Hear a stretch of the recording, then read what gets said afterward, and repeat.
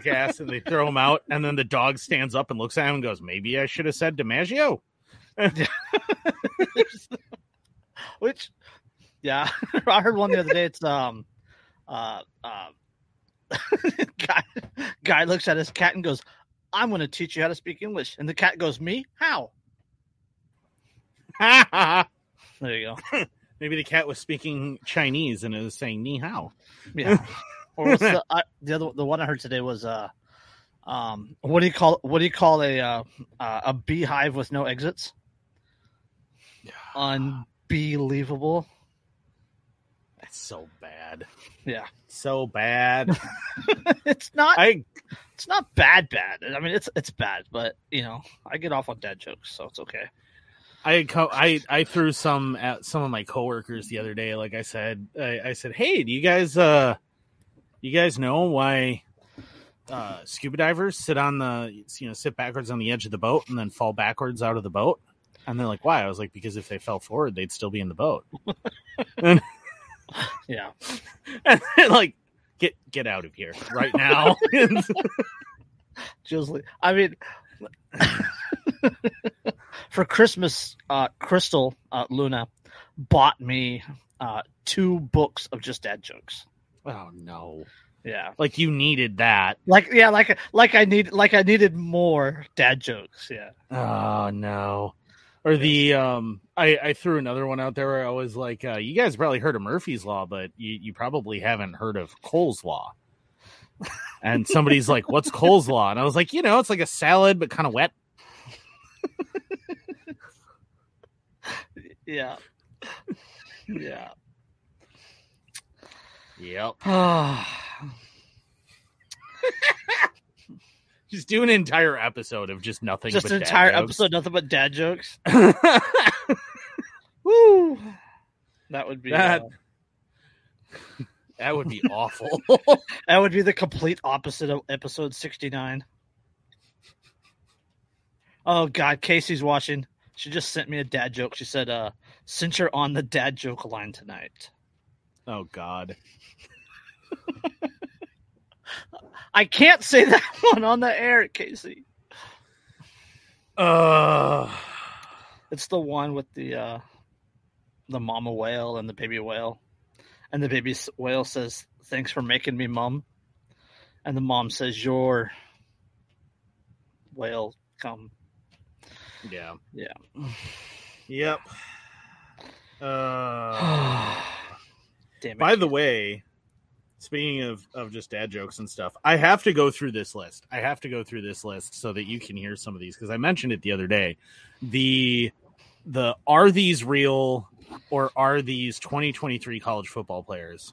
I saw that video. Did I make these up? I knew a few of those. I knew a few of those were actual players. So there's General Booty. Yeah, he plays for my favorite. Plays for Oklahoma. Yeah, he's I think a sophomore quarterback. Yeah. The coldest Crawford. Yes. He's a Louisiana Tech wide receiver. Rowdy Beers, who plays for none other than Florida International University, because of course Rowdy Beers plays for a Florida team. Mm-hmm. Mobility, who's a defensive back. I feel like he should have been a safety. Mobility? Yeah. Name Mobility. Or a running back. Yeah, or a running back. Mm-hmm. Shida Silla. Yeah. Who plays for Boston College. DeRealist Clark. Yeah. What else we got? Dude person, which dude person. Yeah. University of Central Arkansas. There was a story just the other day out of Australia, where Australia actually took a woman to court and said, "No, you can't name your son that." And she wanted to name her son Methamphetamine Rocks. No. Generally, you should be able to name people whatever you want to name them, right? But I feel like in that instance, it kind of becomes child abuse. Yes. There's also that's- memorable that's- factor. That's way worse than a boy named Sue. It is That's significantly way worse than a boy named Sue. But yeah, memorable factor, who's a linebacker for Mhm. Duke, who's originally from London, believe it or not. He's actually What? English, named Memorable Factor. Memorable factor. Yep. Fat Watts. Fat Watts, yeah. Panda Askew. Oh. Tiger Shanks. Tiger Shanks, yeah. He plays for Tiger Shanks plays for UNLV. UNLV, yeah. Yeah, he's a lineman Rebels. for UNLV. I mean, this one isn't that bad unless you consider the implication, but Cavassier Smoke. Yep. I mean- so your last name's Smoke, so of course name your kid's first name after liquor. Why not? Hashtag party parent. Kool-Aid McKinstry. That yes, Defensive back for Alabama. Roll Tide. The kid's name is Kool-Aid. Kool-Aid. Hey, Kool-Aid. If he doesn't blow through the wall of every single party he goes to and just goes, oh, yeah. Like, McKinstry, knock that shit off.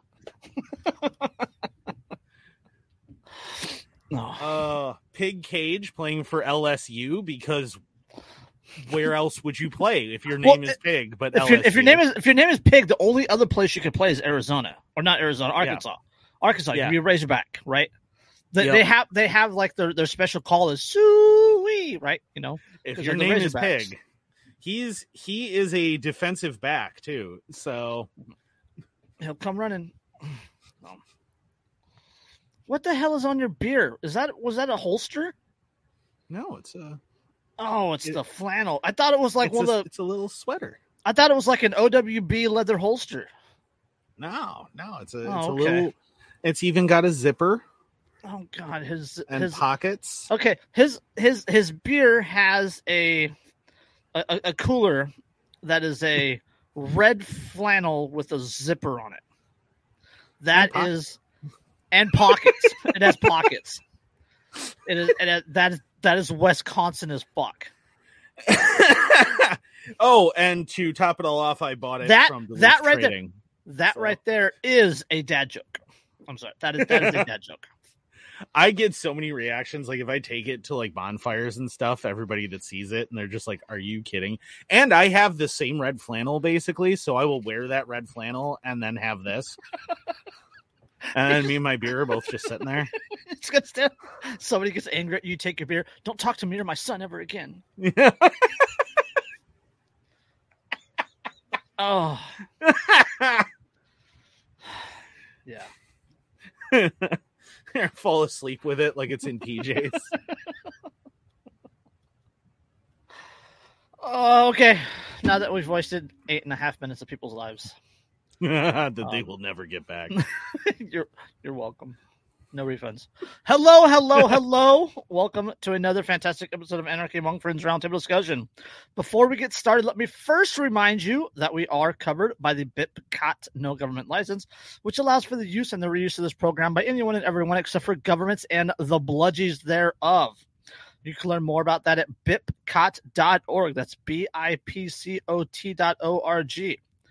We're also covered by Brandenburg v. Ohio, 1969, which ruled that the government cannot punish inflammatory speech unless that speech is, quote, directed to inciting or producing imminent lawless action and is likely to incite or produce such action.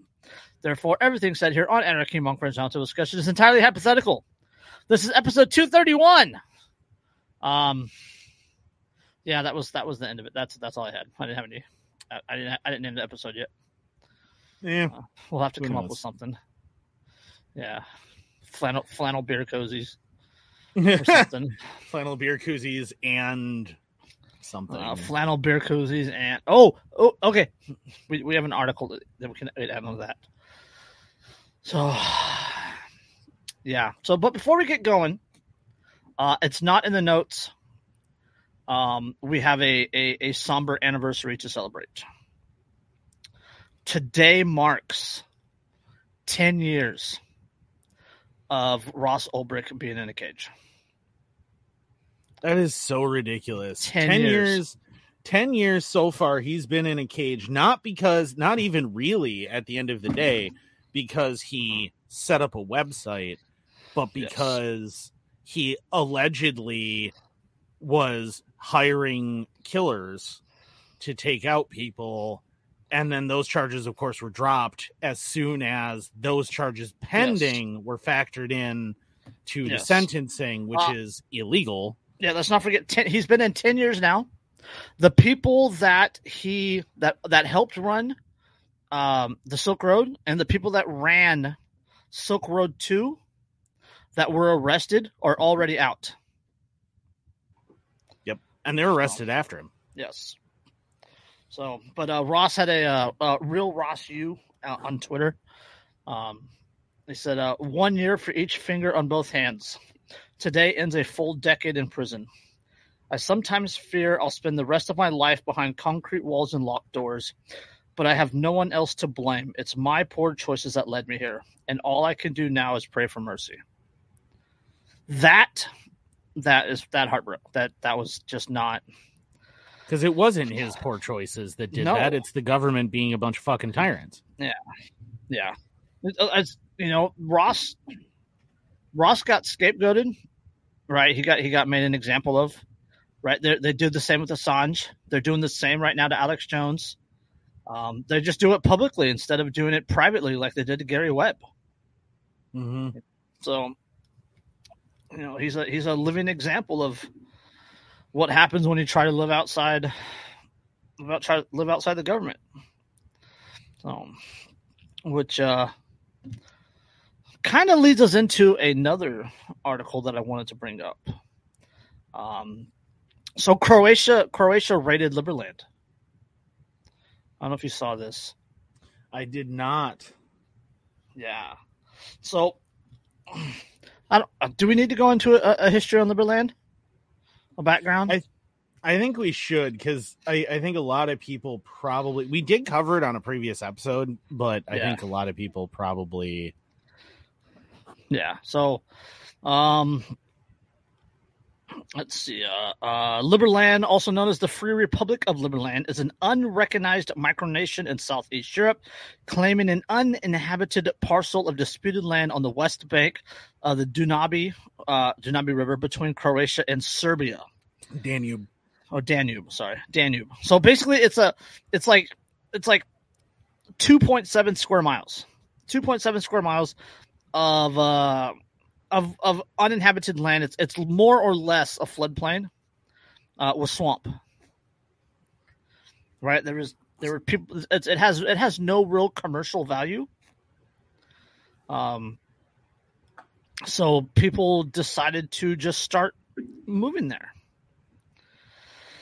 and they declared themselves their own little micronation and all that good stuff. And they made a huge mistake, which we'll get into after we cover the article. But the article is from TotalCroatiaNews.com. Croatian police crossed and borderland settlement dismantled. Another twist in Europe's most bizarre border story as Croatian police oversee the operation to dismantle the settlement of Liberland. Another week, another twist in the 8-year saga of Croatia's eastern border on the Danube, right? That's what it is, Danube River? Danube. Okay. Danube. Yes. Okay. I'm just, every time I pause, just say Danube. Okay. Danube. On the eastern border of the Danube.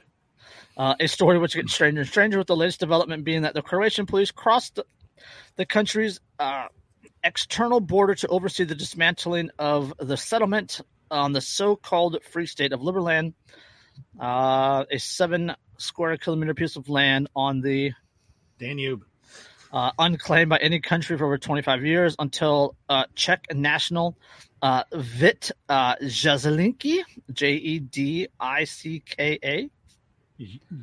I don't know if it's Jedlička. I know several Czech women who are going to yell at me as soon as they hear this. How do you not know how to pronounce that? Yeah. But So Vít national Vít, whatever his name is, claimed it this new country back in April 2015. The territory which officially belonged to Serbia in the land registry. The land registry dates back to the Austro-Hungarian times when the Danube flowed differently.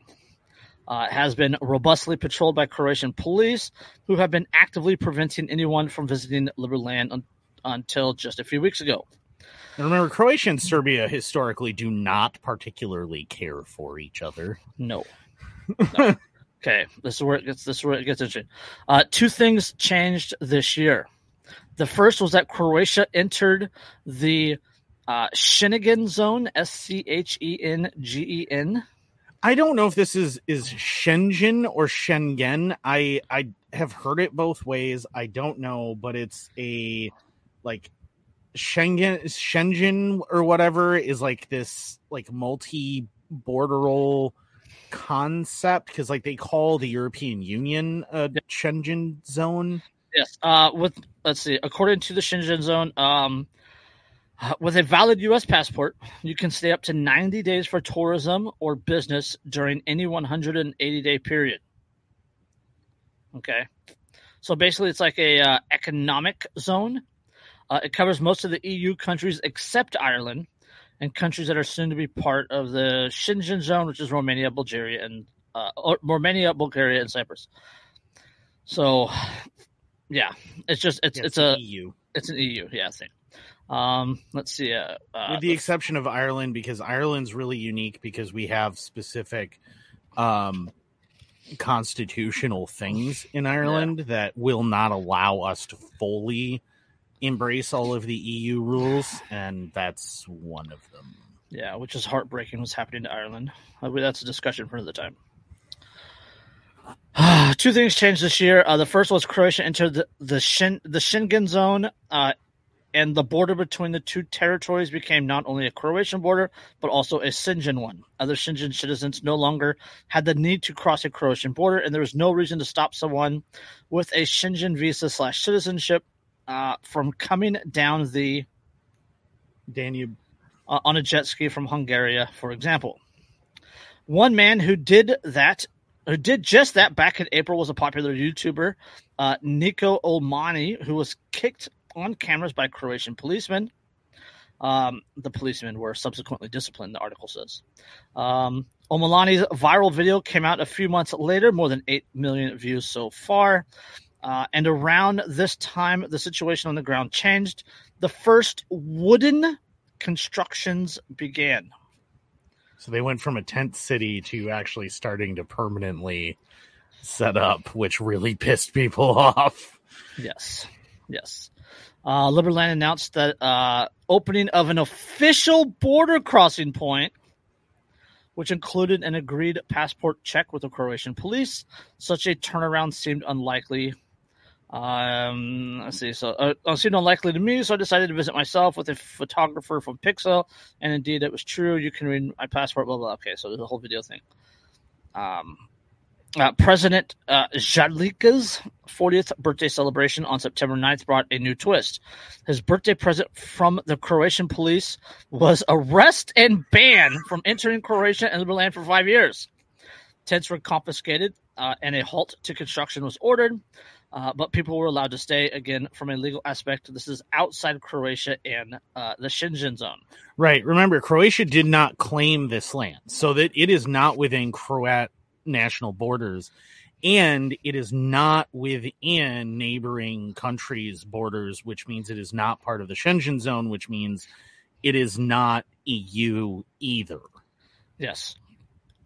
And then, according to settlers, on September 21st, Croatian police arrived once more unannounced, and a private company began dismantling and confiscating almost everything, including food, with no written explanation or report.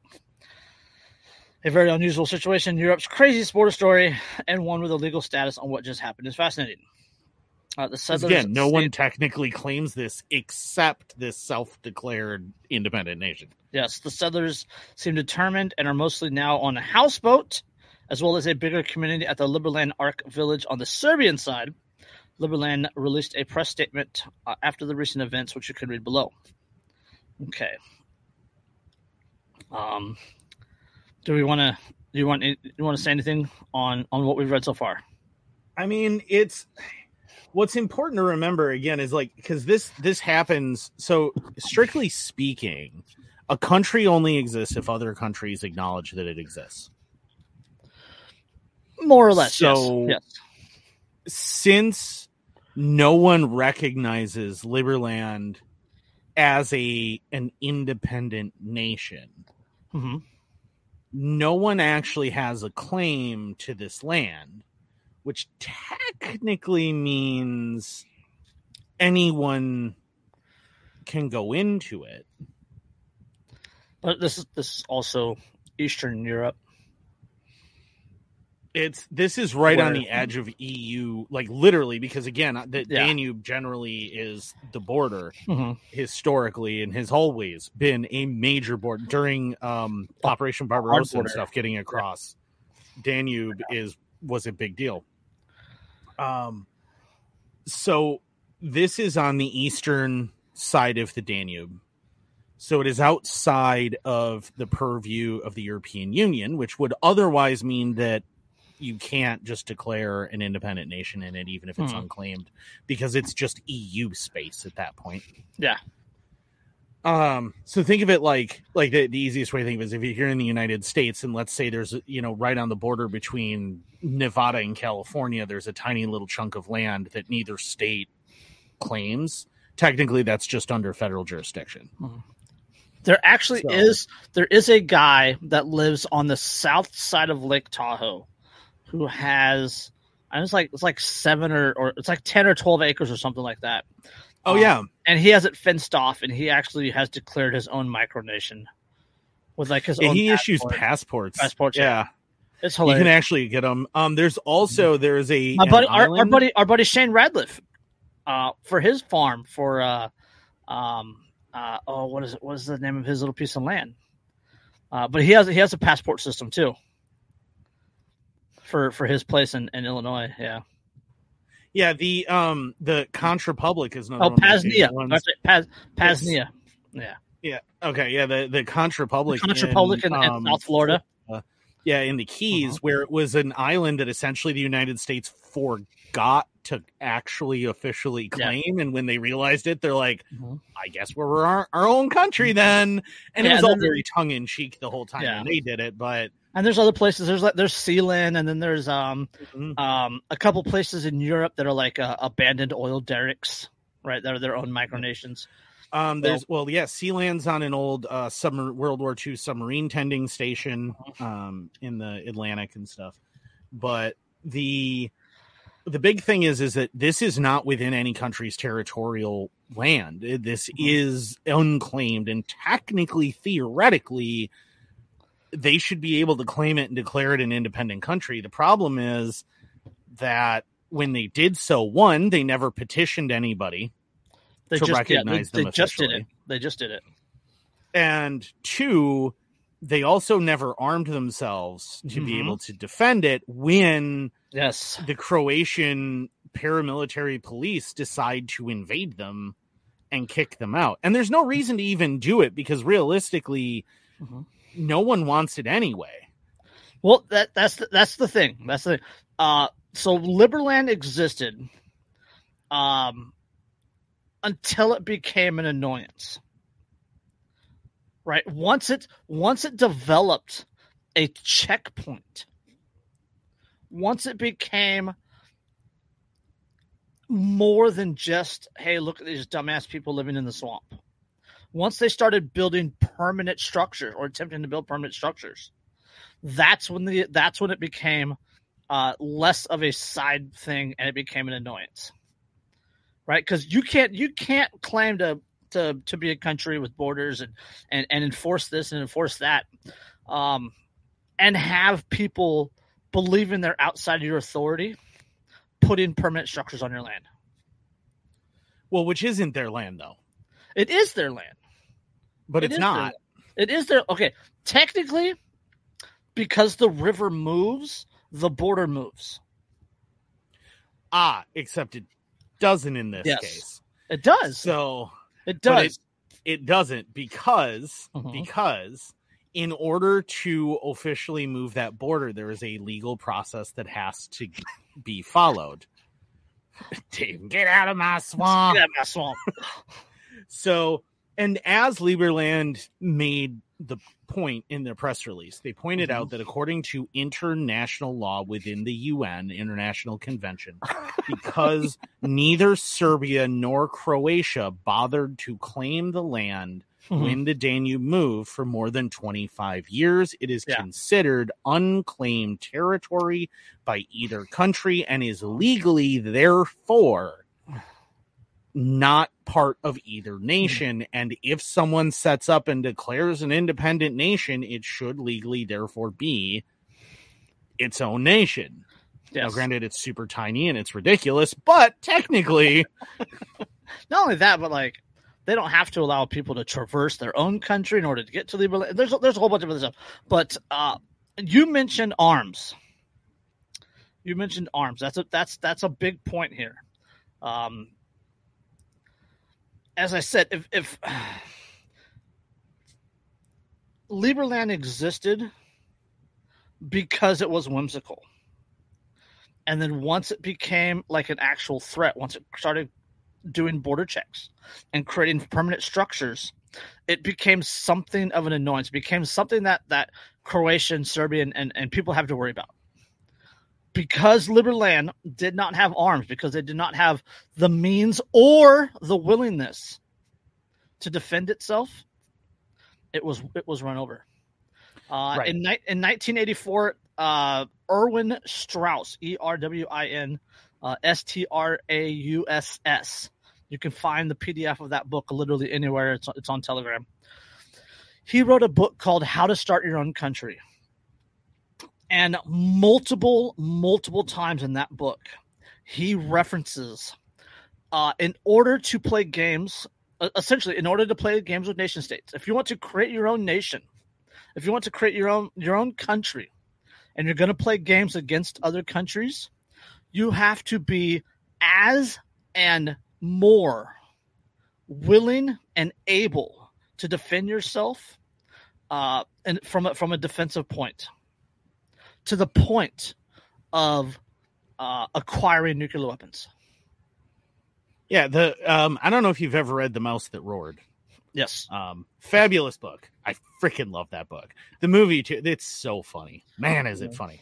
But in it, it's this tiny little dookie in Europe that is broke. And they're like, well, what do we do? And they're like, well, hey, after the United States beats other countries in wars, they always come in and spend billions of dollars to rebuild them. So why don't we just declare war on the United States, lose the war, and then the United States will just rebuild us? But they can't make it obvious. Zelensky's going, there's some good ideas here. Yeah, but they can't make it obvious that they're trying to lose, because then the United States may not take it seriously and then actually give them a bunch of aid after they beat them. So they don't tell their soldiers, and then their soldiers inadvertently capture on a commando raid the Q bomb, which is like the most destructive bomb ever created. It's worse than the H bomb. Yeah. And they actually capture it and bring it back. And the leaders of the country are like, what have you done? We actually just won. What are we supposed to do? Like we doomed us. Yeah, like what did you do? We actually won. We're actually going to be a world power now. This is not what was supposed to happen. Puts Q bomb on eBay. Yeah, like, does anybody else want this? But they're actually going to attack us now. Like, people will actually declare war on us now. And we don't have a military. We have you 10 idiots who just did this. And that's it. That's the whole military. Like, what do you... Yeah. Oh, it's really good. But, like, that's kind of the point there, is, like, if you want to be able to actually get into a Mexican standoff with another country, and let's be honest, if you're trying to be an incredibly freedom-loving country, a truly freedom-loving country, every other country is going to be an enemy of yours. So you are, the best you can ever really hope for is Mexican standoffs with all of them. Yeah, there's another one that I remember from co-hosting Vanu with Shane Radcliffe. There was one in the South Pacific, some uninhabited atoll somewhere. And they came in and they had a boat beached, and they like started to build something or other. And they had 2 weeks, and then like the chief from the neighboring village and a couple of people in boats drove by and did a little drive-by on boats and shot everything and took the supplies, and that was the end of that. Yeah. Yeah. If you're going to try, I mean, look at like the reason Pitcairn exists, right? Mm-hmm. Speaking of the South Pacific, the reason Pitcairn exists is because no one could find Pitcairn. Yeah. That was the reason. That was the reason why the mutineers from the Bounty, the HMS Bounty, were able to set up what is now the modern nation of Pitcairn, is because the British government could not find the frickin' island, because the Pacific Ocean, I realize this may be a shock, is a really big place. And one tiny little like 5 square mile island in the middle of it is really, really hard to track down. Yes.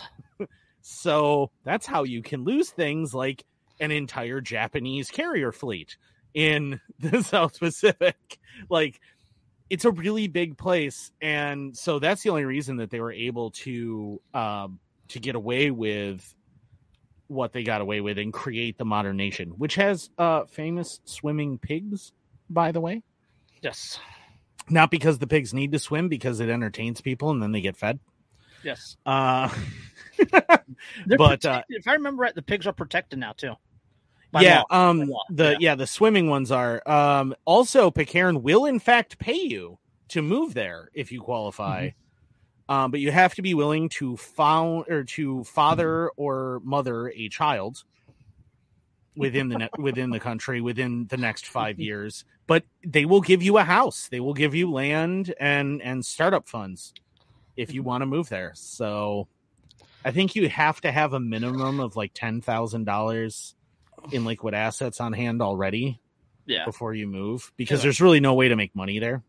But so if you want to move to Pitcairn, from what I understand, it's a pretty free country.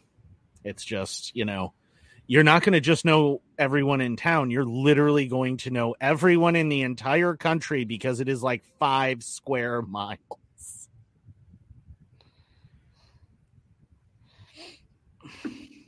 But like this country, its issue is that, with Liberland, is that it is right on the border between 2 countries that hate each other, have always hated each other. I mean, Serbia is not known for being an incredibly peaceful nation. Neither is Croatia. They're totally peaceful as long as you completely agree with them. I mean, it's not like people have heard of like Sarajevo or Kosovo or isn't that where the sniper shot at Hillary Clinton? Allegedly, I think it was Kosovo. That's that's the joke. And Sarajevo was, I mean, not only like that city was the site of the start of World War I, and also the site of I think a Winter Olympics, and then the site of some of the worst fighting between Serbs and Croats. I mean, it was just utterly destroyed, especially the Olympic Village itself. Like, I saw the Olympic Village in the aftermath of that. It was insane. But yeah, so like these are not countries that are historically known for being easy to deal with, and you decided to set up in between them. And that was not going to go well for you as soon as you started being an actual country. Yes. Let's see. We don't need to read. Okay. Let's. I'll read the first paragraph of this. The statement from Liberland, from Liberland Press. On the morning of Thursday, September 21st, a private company under the orders from the Zupan, that's the prefecture inspector, acting on behalf of the Croatian forest, made an unannounced extraterrestrial incursion into Liberland and demolished and removed Liberland property. Liberlanders living on the land were threatened with arrest if they interfered. An unspecified number of Liberlanders were arrested under the vague charges of, quote, failure to comply with a lawful order. Croatian police escorted the demolition crews who committed this act of indiscriminate destruction. The assault was committed without warning and without the forest company or police issuing any reasons or justification. Persons present were not given time to gather their own personal belongings, much less their equipment. Thankfully, no one was injured, but our property was damaged and confiscated. This occurred on the International Day of Peace of all days. Again, if you don't have the means and the willingness, you are simply harmless. I love the photo, by the way, of the one Lieberland resident wrapped in a Gadsden flag. Don't tread on me. Yeah, but you're a toothless rattlesnake. You don't have any arms. You don't even have a rattle. You don't even really have a rattle. Oh. And then she's waving a Lieberland flag as if that's going to make a difference. Just wave the flag real hard. They're not elk. You're not going to scare them away by waving a flag back and forth. We voted that you don't have the right to do this. Yeah. You know what it reminds me of? It reminds me of that in Monty Python and the Holy Grail. Well, I didn't vote for you. Like, yeah, there's the picture Andrew's talking about. She's wearing a Gadsden and has a Croatian flag over her shoulder. Yeah. I think it's a her. I don't know her pronouns. I don't fucking know her pronouns. Right? Yeah. It's she. But it's, all I can think of is this is the help, I'm being repressed. Now we see the violence inherent in the system. Like, I don't know. I don't really want to go too far into this. I mean, if you're going to play games with nation states, you have to be willing to go all the way, or you're harmless. There's no point. You exist I think if you want to exist be allowed to continue to exist because you are so harmless and inoffensive, you need to remain that harmless and inoffensive. The moment that you decide that you no longer want to remain the silly little joke, you better be ready right then to defend your claim, because the only language that countries truly speak at the end of the day is violence. Yes. If you do not have the ability to repel or match said violence, you exist at the whim of others. And Lieberland no longer exists because it got to the point where it couldn't be it wasn't amusing anymore. Yeah, it's the same thing as like the if the Contrapublic had actually ever taken themselves seriously, the United States would have quashed that immediately. Yes. I forget, what is it called, that other one? It's like Party Nation or something ridiculous. Like, it's truly a joke. There's a bunch of them, but like they exist because they're a joke, yes. Right? Because they're not serious and they don't try to be serious. So they're a different thing, right? But the moment that you actually try to be a serious country, like to exist, even if you're a faux nation. For historical example, go watch the movie Free State of Jones.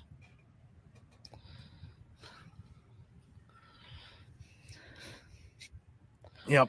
The moment that you try to exist as a serious country, you now have to be willing to play on the same playing field that any other country is willing to play on. Yeah. Yeah. You can't emotionally or mentally affect people that are violent by nature. Right? You can't reach those people on an emotional or mental level to go against their nature. Right? The state exists because it is violent. The believers in the state, the believers in the statism, the religion, the cult, whatever you want to call it, they're violent. They'll shoot you over a fucking parking ticket. They'll shoot you because your brake light is out.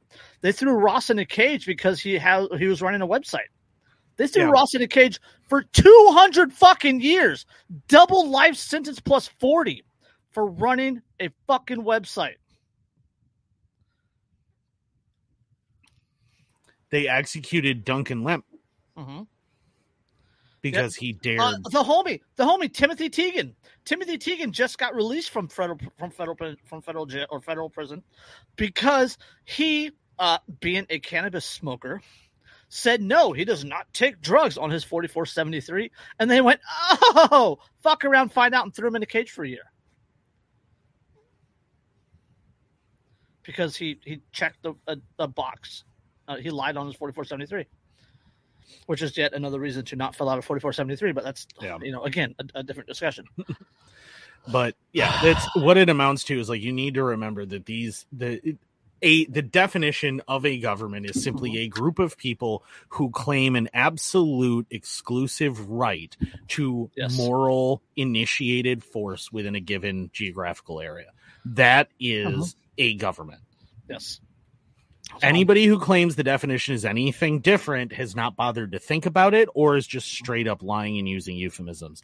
At the end of the day, that is all a government is just a bunch of people who go, I am the only one who has the right to initiate violence against others in this given territory. Mm-hmm. So, all right. Where do you want to go now? Let's go to the update. Johnny Hurley, the homie. The brother, R.I.P. Johnny, or what's the hashtag? Be like Johnny. Yeah, be like Johnny. Arvada reaches $2.8 million settlement in deadly shooting of Johnny Hurley. Settlement for $2.8 million has reached the deadly shooting of Arvada police officer shot and killed Hurley in Old Town, Arvada on June 21st, 2021. Hurley's mother filed a lawsuit against the police department for unlawful use of deadly force 1 year and a day after the shooting. Hurley is considered a hero after he stopped an active shooter who had killed Arvada police officer Gordon Beasley. A joint statement from the city of Arvada and the attorney's office for the estate of Johnny Hurley and Kathleen Boylan reads in part, quote, recognizing that this is a horrific set of circumstances for all involved, the parties have agreed to settle this matter. It reaches a settlement. The parties acknowledge the tragic loss of Officer Beasley and Mr. Hurley and acknowledge Mr. Hurley's heroic actions under trying and unusual circumstances. These men were loved by their families and friends. They were valued members for their communities. In the light of this, the parties have agreed to explore the possibility of a memorial to commemorate the events of that day.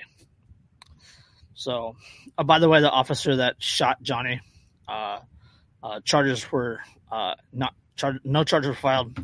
He shot Johnny low from behind. It hit the hip and the femoral, and Johnny laid there and bled to death after saving multiple lives. Yeah, because he had picked up and was removing the magazine from the AR. Yep. So, and the officer did not call out. I think I've watched that video 6 or 7 times. There was no call out. There was no, hey, drop it. It was screeching tires, pop out, pop, pop, pop. Johnny went down. Yeah. So, all right, we don't need to get further in that one. Well, I mean, I will say that, the good on the citizens of Arvada who immediately came out in support of Johnny and absolutely universally condemned that fucking pig. Yes. I am very proud of them for that they universally came out and condemned his actions and said, what is wrong with you? You didn't bother to confirm who you were aiming the gun at. You didn't confirm anything, nothing. You just started shooting without questioning what was going on. Didn't holler out, not drop it, not police, no nothing. Just down goes Johnny. So, Yep. yeah. So that's a somber one. Blah, blah, blah, blah, And blah. he was on my friends list. I never really interacted with him much. The little bit that I did interact with him, he seemed like a really solid, really good dude. Yes. If you reach out on our mutual friends, Lindsay Cohen, they were on again, off again. Yeah.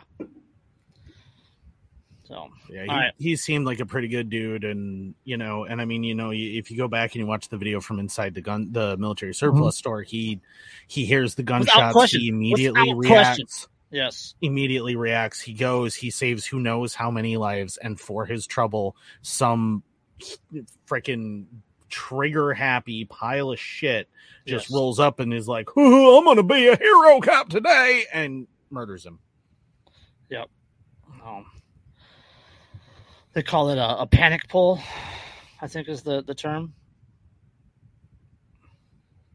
If you are that much of a coward that you cannot be bothered to assess a situation before you discharge deadly force, you have absolutely no business with deadly force in your hands. Yeah. All right, let's that image, right?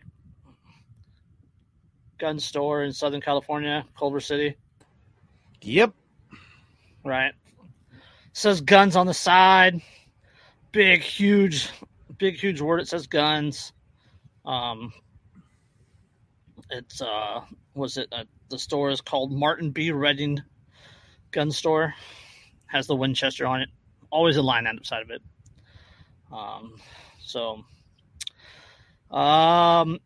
It seemed like an unusual but effective solution. To keep another gun store from opening up in the spot where one was shutting down, Culver City officials decided to buy the gun store.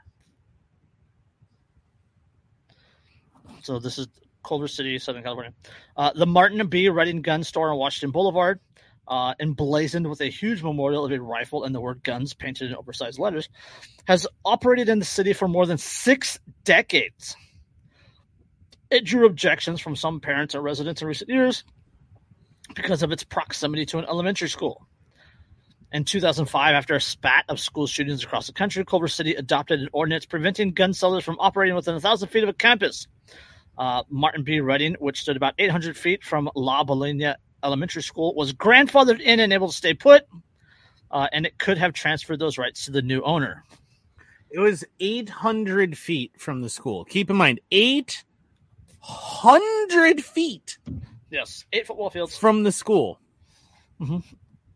Yes, 8 football fields. That is two Major League Baseball home runs.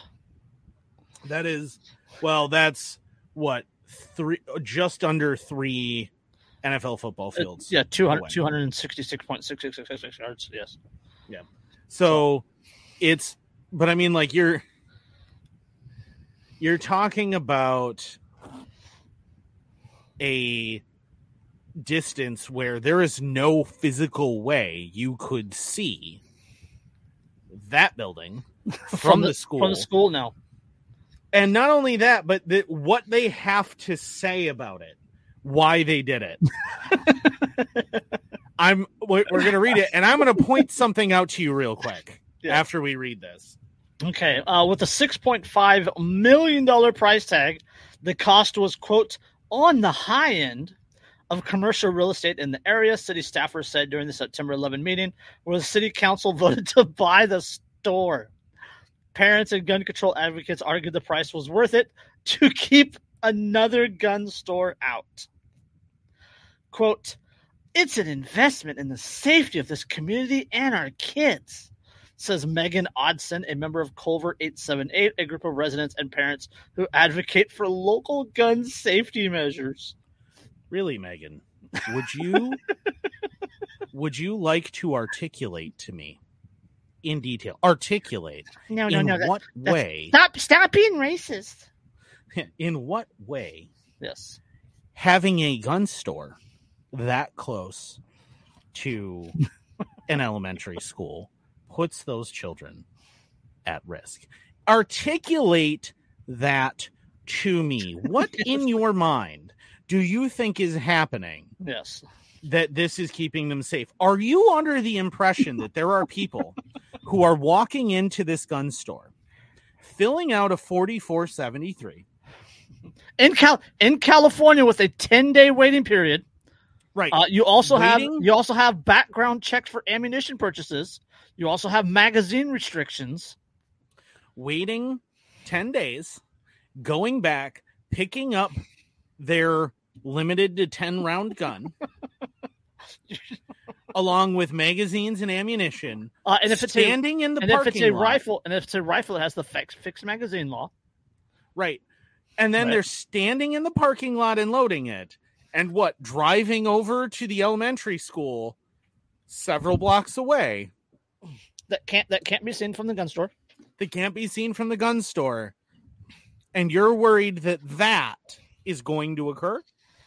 Is that the gist of what your concern is? That you're under the impression that a school shooter will be like, hey, in 10 days, I'm going to lose my mind and go shoot this school. But I don't want to have to go through all the trouble of bringing the gun home. I'm going to buy it conveniently. In 10 days after multiple background checks. and your legal limit or legally limited magazine capacity. You're going to violate that ordinance and the other ordinances and the other laws and all those other laws to go do something bad to the kids. Right. So I just want to so the sequence of events that Megan here is concerned about is that a person who has had significant run-ins with law enforcement. We just need more laws. We just need more laws. Right. So Megan Odson is concerned that what's about to happen is that a person, if you don't like gun control, you can go start your own country. Except I can't because the police will invade. But so what she's concerned about is that a person with significant legal trouble in their past. I need a patch for my mic, Dave. I need a patch for my mic that says Liberland Reject. Refugee. Liberland refugee. No, I'm a reject. They wouldn't let me in because I'm not harmless. It's like you sitting on tires with a gun in your lap. Right. Looking all sad. Yeah, like that, but it's like anyway. So what Megan Odson here is suggesting they're keeping you safe from is a man with absolute, because not a woman. She'd never say that women are dangerous, right? She's not that type. It'd be a white man. It'd be a white man, right? With no documented history of mental illness and no major. Yes, criminal. California has a duty to report law. So if you had therapy or if you were on any sort of heavy SSRIs, you would be on that list. Right. No significant run-ins with the law whatsoever. Is randomly one day going to go in a week and a half. I want to go attack an elementary school, and I don't want to have to bring the gun home, so I'm going to buy it from the gun store nearest the school. Yes. And then he's going to proceed to wait that week and a half. Again, this man has no history of breaking the law or any kind of mental illness, and then he's going to buy this gun and he's going to go do this horrible thing, right? Like that's what she's under the impression she's heroically saving the world from. The odds of that actually being a thing that would ever have occurred are 0. You are saving no one, Megan. No one. So what you're saying is, you know who's being saved? You know who's being saved by Megan getting rid of this gun store? Probably her husband's secretary that he's been sleeping with for the past 6 years because he can't stand her Xanax and wine weekends. The guy that owns the store because he's getting $6.5 million. $6 million that isn't going to the children and helping them and like giving them additional facilities or paying for better teachers or anything else. No. We're going to buy this building that's now just going to sit vacant, begin to deteriorate, and pull down surrounding property values. We're going to pay an elevated price for a piece of property to prevent a local business from occupying said property.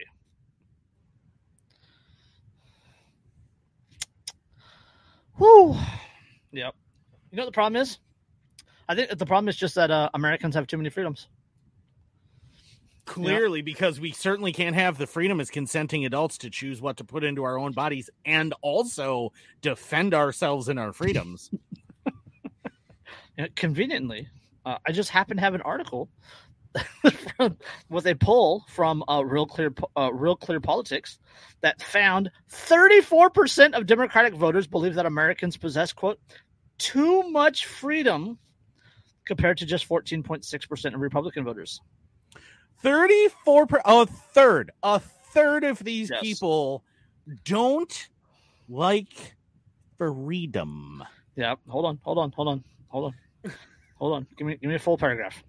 The survey found that 34% of Democratic voters believe that Americans possess, quote, too much freedom compared to just 14.6% of Republican voters. Although the overwhelming portion of U.S. voters believe that freedom of speech and protection is beneficial, 52% of Democrat voters believe it is important, quote, it is important that, or an important quote, that the government be able to censor user content on social media platforms it feels threatens national security. The Democrats believe that you need to win the victory over yourself and love Big Brother. Mm-hmm. You know, I that's funny you say that, because John made a comment earlier. It was in reference to that tweet from Ross Ulbricht. He made a reference to Winston. Yep, that's why I brought that one up, because it had it in my brain. Yep. And but I mean, like, this is the thing. 52% of Democrat voters think that it is important that the government dictate what you can say in the public forum. Additionally, approximately 75% of Democratic voters believe that the government should, quote, censor hateful social media content, according to the poll. 3/4 of these people think that it's important that words that make them sad you can possibly get thrown in jail for. That, like, because ultimately that's the result of censorship, right? It isn't just removing content. It ultimately culminates in actual legal charges. Yes. You know what the problem is? We just don't belong here. We should move to Liberland. We should start our own country. Oh, we can start our own country wherever the hell we want. Because we're not harmless. And if the U.S. just is going to keep misplacing F-35s. Well, you saw the tweet the other day, Tyler Yankee, Libertarian Podcast Review. He tweeted at Gavin Newsom. He said, "Hey, I'll replace Dianne Feinstein in the Senate if you want me to, and I'll start declaring something or other." And I said, "Hey, will you please declare us domestic terrorists? I could really use the CIA money in a helix." He said something to the effect of whatever you want. Whatever you want. And I said, M moderate rebel Gibbs Hilux. Yep. Tyler's a fan of the show. He pops in the chat from time to time. Gives me Hilux and technical. I'm moderate though, you see, and so I should be the one that you're arming. I'm well regulated. Yeah, like, just, you know what you could send me is, I'm not even asking for M1 Abrams, like some honey badgers, maybe a Striker or 4, a few Bradleys. I'm not asking for much. It's just a little bit of stuff that, is starting to get a little old, a little outdated. You just send it my way and we'll, I'll take care of it for you. Some of along with a bunch of ammunition. Those old M16s, those old M4s, they're phasing them out to the SIG Spear. Hey, if those have to go somewhere, hey, I'll take them. Just, I mean the Crows system is starting to get kind of old, and I don't even need a vehicle to necessarily. But if you want to just send me the Crows and the machine guns connected to them, we can probably figure out a use for them. I'm just saying, as moderate rebels, they're already bringing in the next generation MRAPs, right? So I'll take the old ones. The old ones, right? There's some working Humvees, that still exist. That are, well, they're Humvees. Yeah. They're Humvees. That's the. I could provide a lot of community aid if I had a couple of saws and a deuce and a half. It is amazing the amount of community outreach that a 20 mic is capable of. Yeah. Bump, bump, bump, bump, bump. Smiles and Gustav. Yeah. Gustav. Oh, man. Those things are so fucking great. So, all right. Because what would make a gun that fires a projectile this big around better if it also blows fire out the ass end fucking 15, 20 feet? That's what would make it cooler. That's what you need for when you're surrounded by the enemy, right? Set some of them on fire, blow some of them up, and just keep spinning in a circle. And eventually, for when the zombies learn how to fly. Well, the Tremors. Was it Tremors 3 with the flyers? Yeah, with the ass blasters. Yeah, the ass blasters. There you go. I do remember the ass blasters, and they had like heat vision, so they had to like spray themselves with a fire extinguisher. Which would not actually work. You'd be better off just spraying them with a fire extinguisher, or with a Gustav. Definitely would take care of them if you hit them with a Gustav. It's a good thing. It's a good thing that ass blasters and Tremors are legally banned in Liberland because they violate the NAP. They tack. So, on the censorship note, we got way off on the censorship note. I was gonna segue to this, but no, we're not gonna go that now because the segue is ruined. No, the segue is ruined. The segue is ruined. We can still bring up though. Like, I feel that it's counterpoint to the Democrats. There's the tiniest shred of maybe hope in that 46% of Republican voters believe that Americans have too little freedom. Mm-hmm.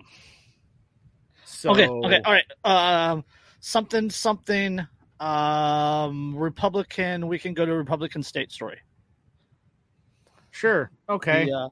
The drum roll. The hidden article, the one that I did not tell you about. Or did I tell you about it? I think I told you about that. I didn't tell you about the other one. Okay, either way. Wyoming. Jackson, Wyoming buys 8 buses for transit system. A transit system run by the town of Jackson in Teton County set out to replace its diesel buses with electric. But none of the 8 electric buses on its fleet are running, and the company that made them went bankrupt.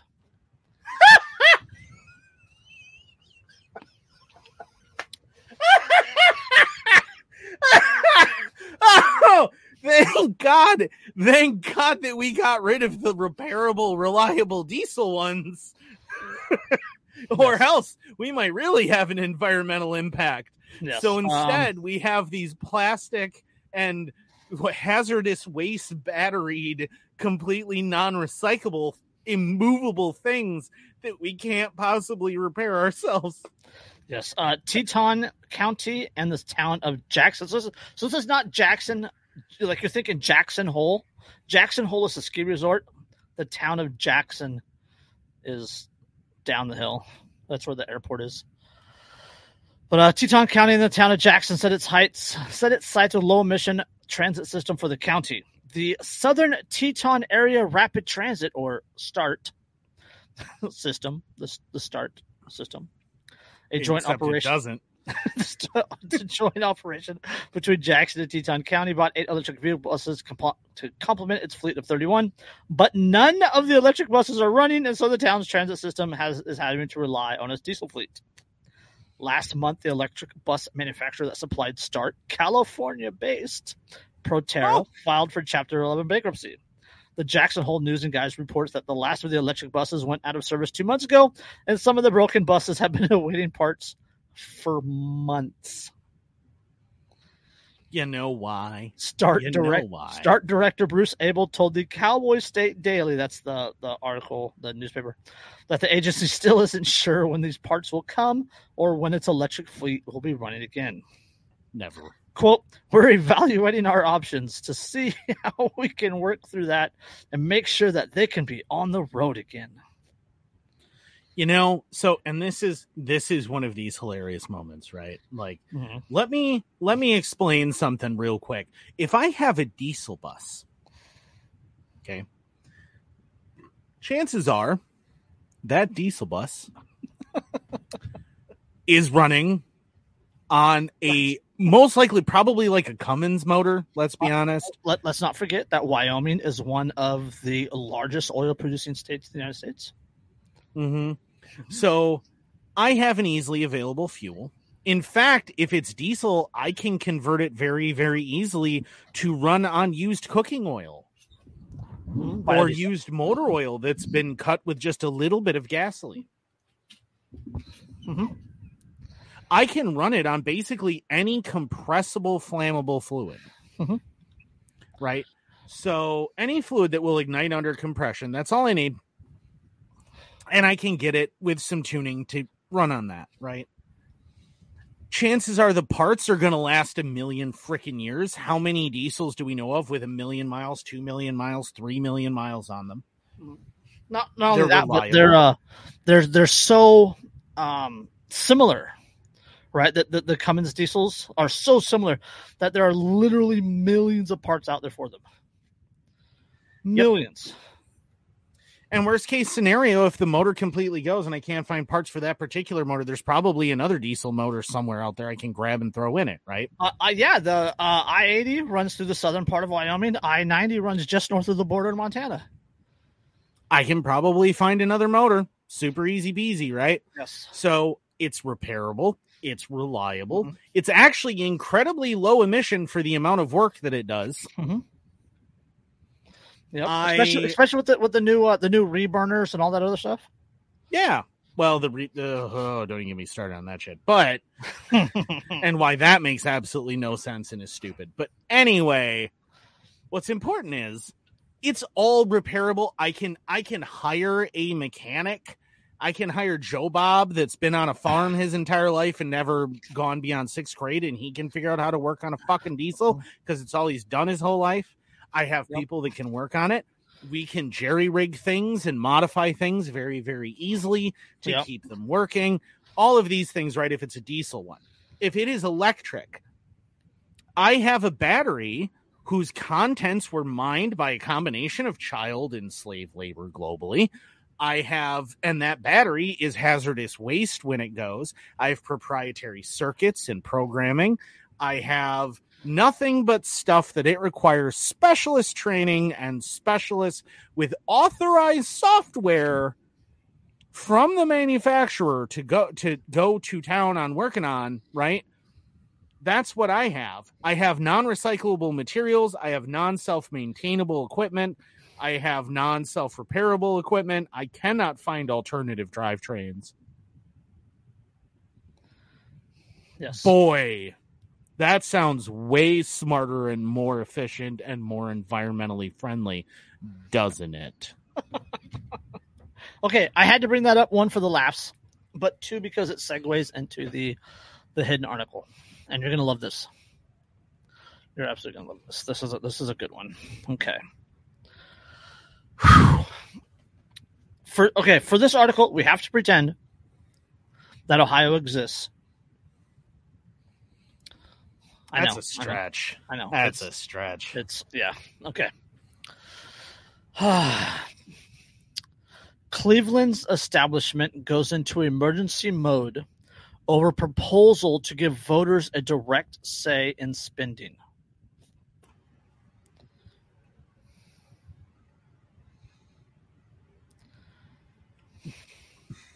Okay.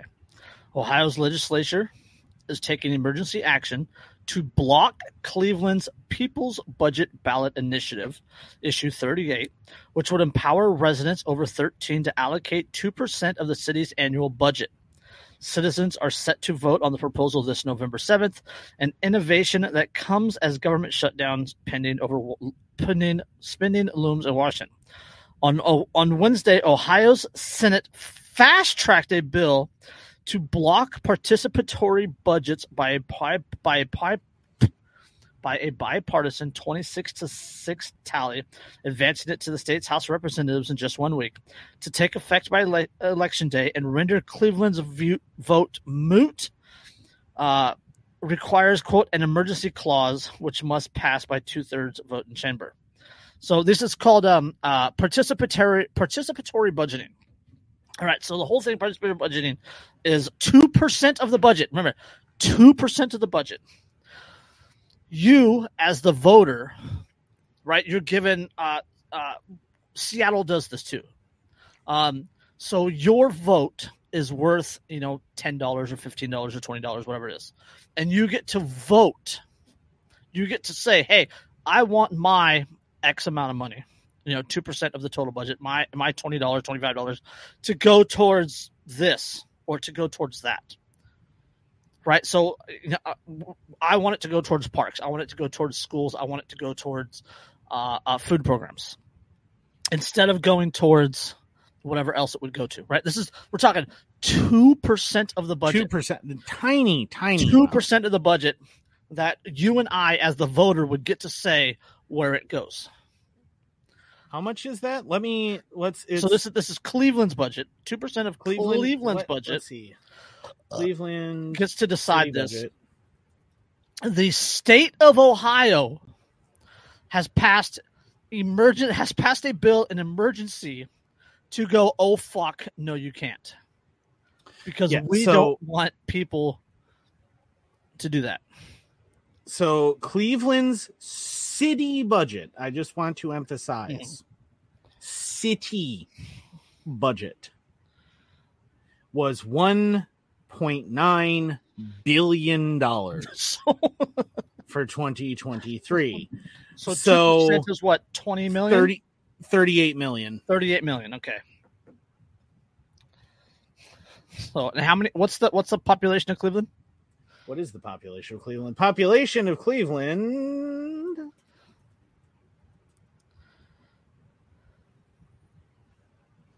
was 372,624. So you're looking at what? So what did I say it was? $100 per? 38 million. 38 million divided by not 380 million. Let's try the correct number of zeros. 38 million divided by 372,600 people over 13. So let's just say 200,000. So divided by $100. Yeah, 200. So let's say, yeah, $100. We'll say 125 or whatever. So they're passing an emergency bill to stop Joe Q. Public Voter from deciding where $125 goes. It's actually even less, $101. Yeah. $100, where a single Benjamin out of 1.9 billion with I tell you where my $100 is going. It's not going to the fucking government. Yeah. And just to put in perspective with Cleveland too, at 372,000 people in 2020 in the 1950 census, it was 914,808. Yeah. It was the 7th largest city in the United States in 1950. Yeah. See, blah, blah, blah, blah. mercy clause, which passed to the amendment using this year's figures would give an 11-person committee overseen by residents control since Brazil since Brazil first tried participatory budgeting in the 1980, it has implemented into over 1,500 places around the globe, according to the Journal of Deliberative Democracy.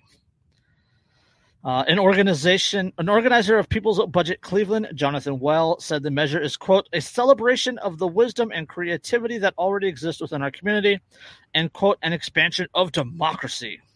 He calls it, quote, a way for people to have real power to make real decisions, putting their voices over politicians.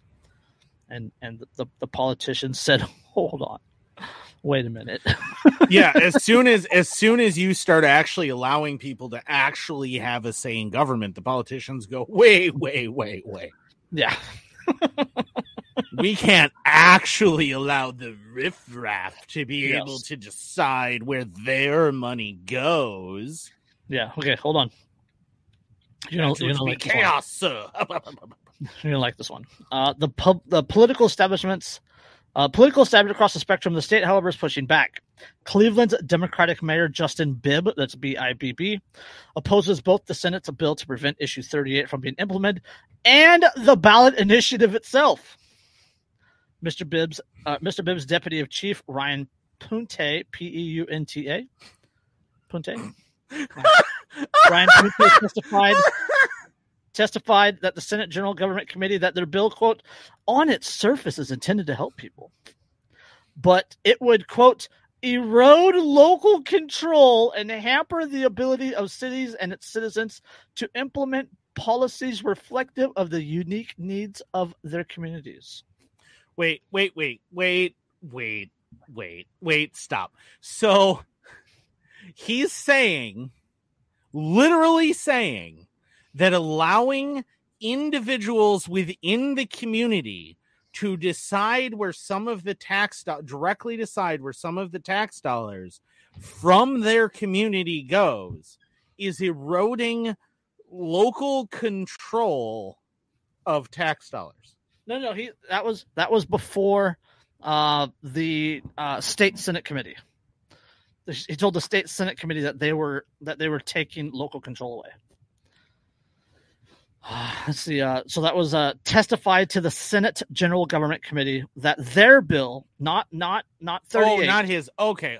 Not his. I had it backwards. The Senate's bill would, quote, erode local control and hamper the ability of citizens to implement policies reflective of the unique needs of their communities.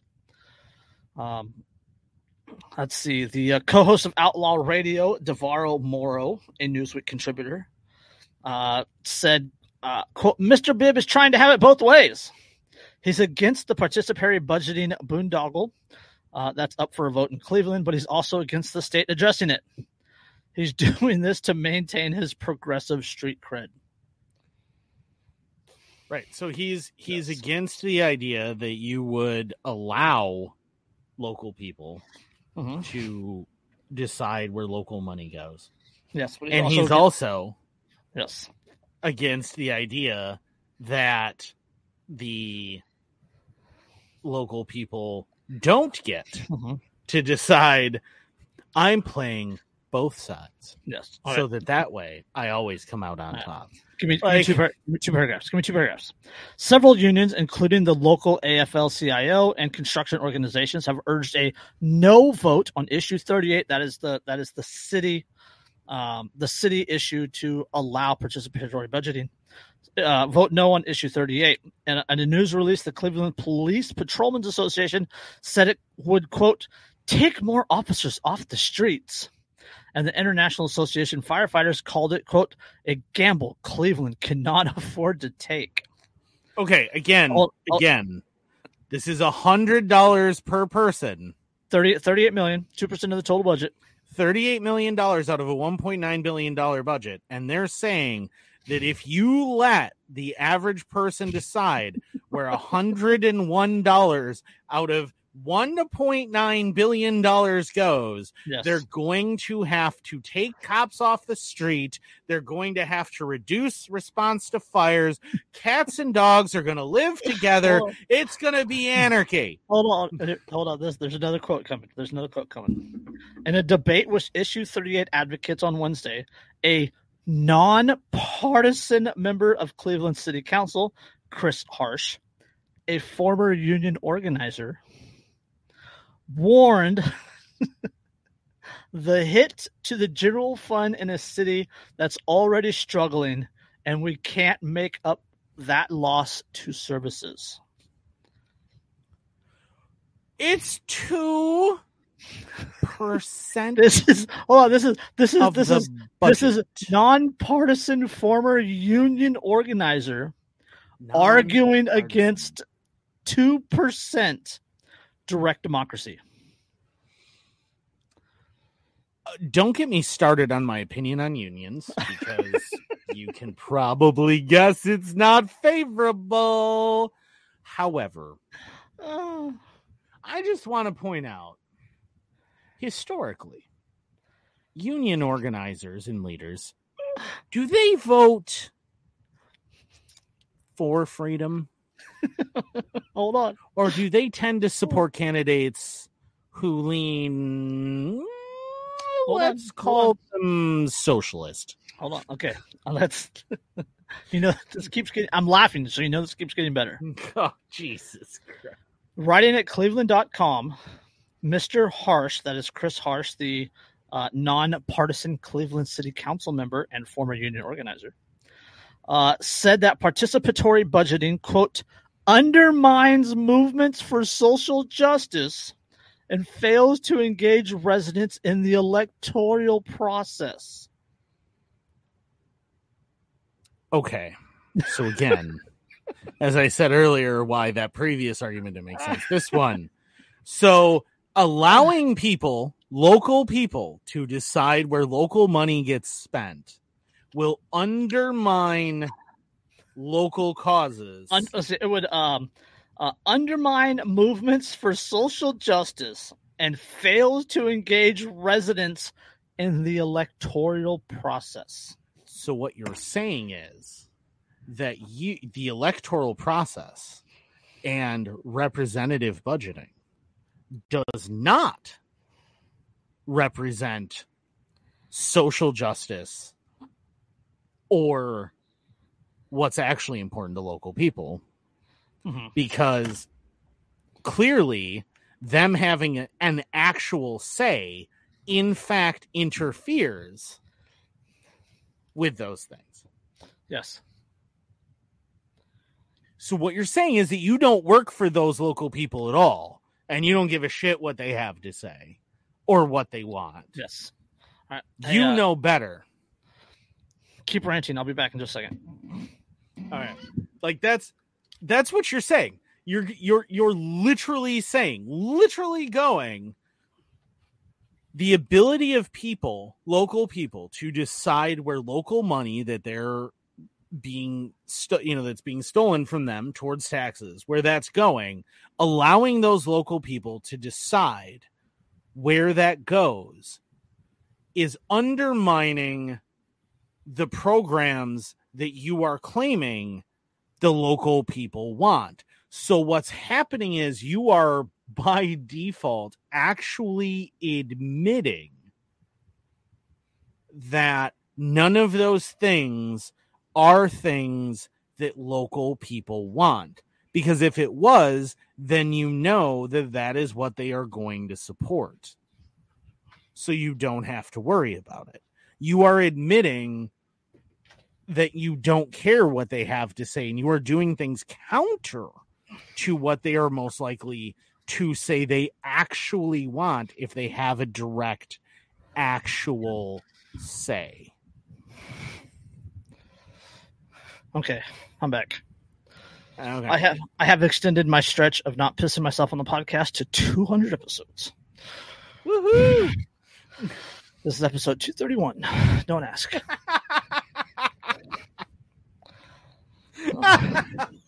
Well, that is I used to drink a lot. Great news.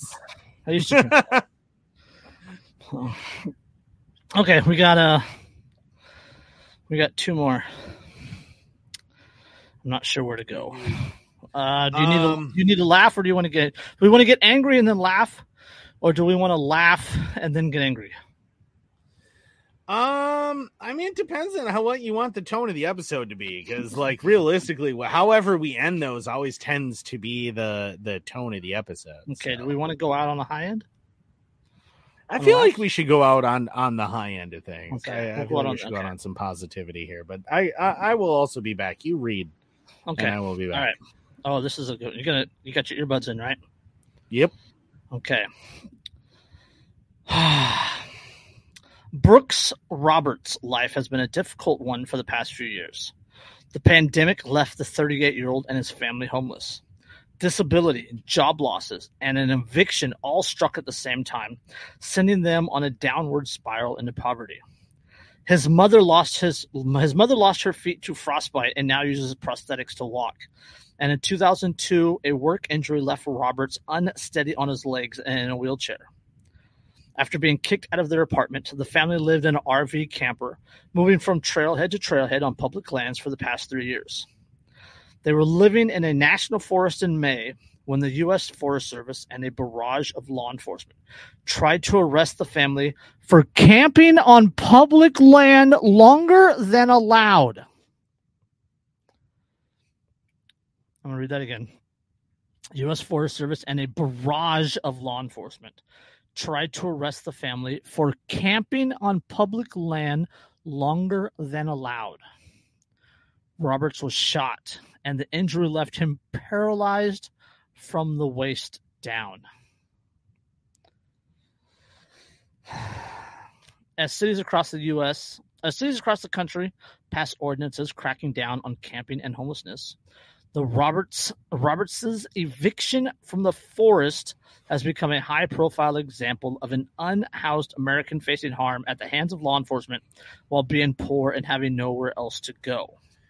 So they... Okay, hold on. Before we get into this, okay, so Bureau of Land Management, right, which owns, was it like 52% of the West, and National Forest, so you can camp on public land for 2 weeks at a time without a permit, but after 2 weeks, you have to move.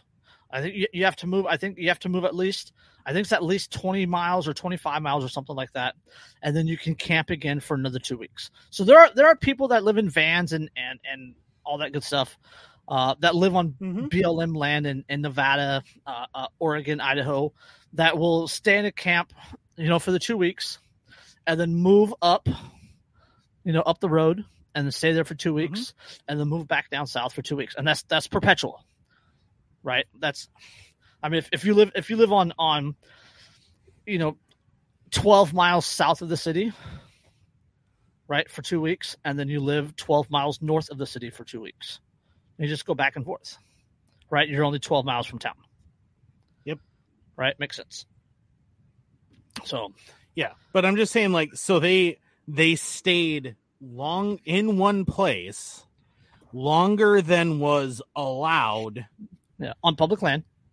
On public land, and they are public, are they not? They are members of the public, and so as a result of that, he got shot and paralyzed. Yep. Oh, if that was the whole story, I probably wouldn't have brought this up. Oh, God. Okay. It gets better, is what you're saying. Okay, yeah. In response to the shooting, lawyers filed a personal injury tort claim on behalf of the Roberts against the federal government for $50 million, representing a lifetime's worth of lost earnings due to this condition. Quote, Forest Service officers needlessly and recklessly shot Mr. Roberts repeatedly, causing him extreme suffering and permanent disability. That's according to Richie Epink, E-P-P-I-N-K. Yeah, Epic? I think it's probably like Epink. All right. One of Roberts' lawyers. The shooting occurred after Roberts, who had a .22 revolver with him, allegedly pointed pointed the weapon at two officers after they confronted his brother. He did not fire. Police body camera footage shows. After seeing Brooks' gun, officers unleashed a storm of gunfire on him. The footage shows. Since Idaho is an open carry state, Roberts was within his rights to be holding the weapon. Yep. U.S. Department of Agriculture, which includes the U.S. Forest Service, declined to respond to a request for comment from USA Today, citing the ongoing litigation. Okay, now this is the it gets better part. This is the it gets better part. U.S. Forest Service officers allegedly fired at Roberts more than 10 times, also shooting him in the back while he lay immobile on the ground, according to body camera footage viewed by USA Today. So while he's already down. He's already laying on the ground, they shot him in the back. Do you know what the word for that is if you do that in Iraq? War crime. War crime. The Roberts family is part of Idaho's unhoused population. Around 2,000 people experienced homelessness there in 2022, according to the U.S. Department of Housing and Urban Development. Overall, homelessness state increased 15 years. Well, so it just goes on about that. In Idaho's Payette National Forest and across the country, the U.S. Forest Service has historically managed public lands, conserved natural resources, and provided, quote, quality water and timber for the nation's benefit, the agency's website says. The agency's law enforcement division is, quote, charged with protecting the public, employees, and natural resources. Protecting the public by shooting them repeatedly as they lay on the fucking ground, already shot by them because they're exercising their Second Amendment right. Legally protected Second Amendment right, because it is Idaho. Idaho has open carry. It also has constitutional carry. Okay. Quote, after I got shot, my main feeling was, am I going to survive this? Roberts says, quote, because all I knew that if it killed me, my mom and my brother would basically commit suicide because of the grief of losing me. Robert spent months recovering in the hospital and has lived in a small budget hotel room with his mother for the past 5 weeks. It's very hard to still not have a, quote, stable roof over their heads, he says, and he's worried to be back, quote, on the sidewalk when what little money they have runs out. And again, I just want to point out these people are living an inoffensive, reasonable existence in an RV on public land and simply moving from one place to another occasionally. And all the issue was that they stayed in one place too long. Hold on. This is where I say it gets better. Betterist.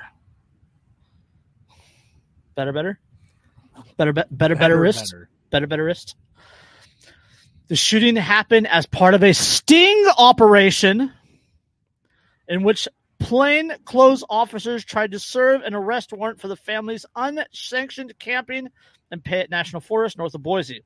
Officers tried to serve an arrest warrant for Roberts and his mother and his brother, accusing the three of low-level misdemeanor of camping on public lands longer than allowed.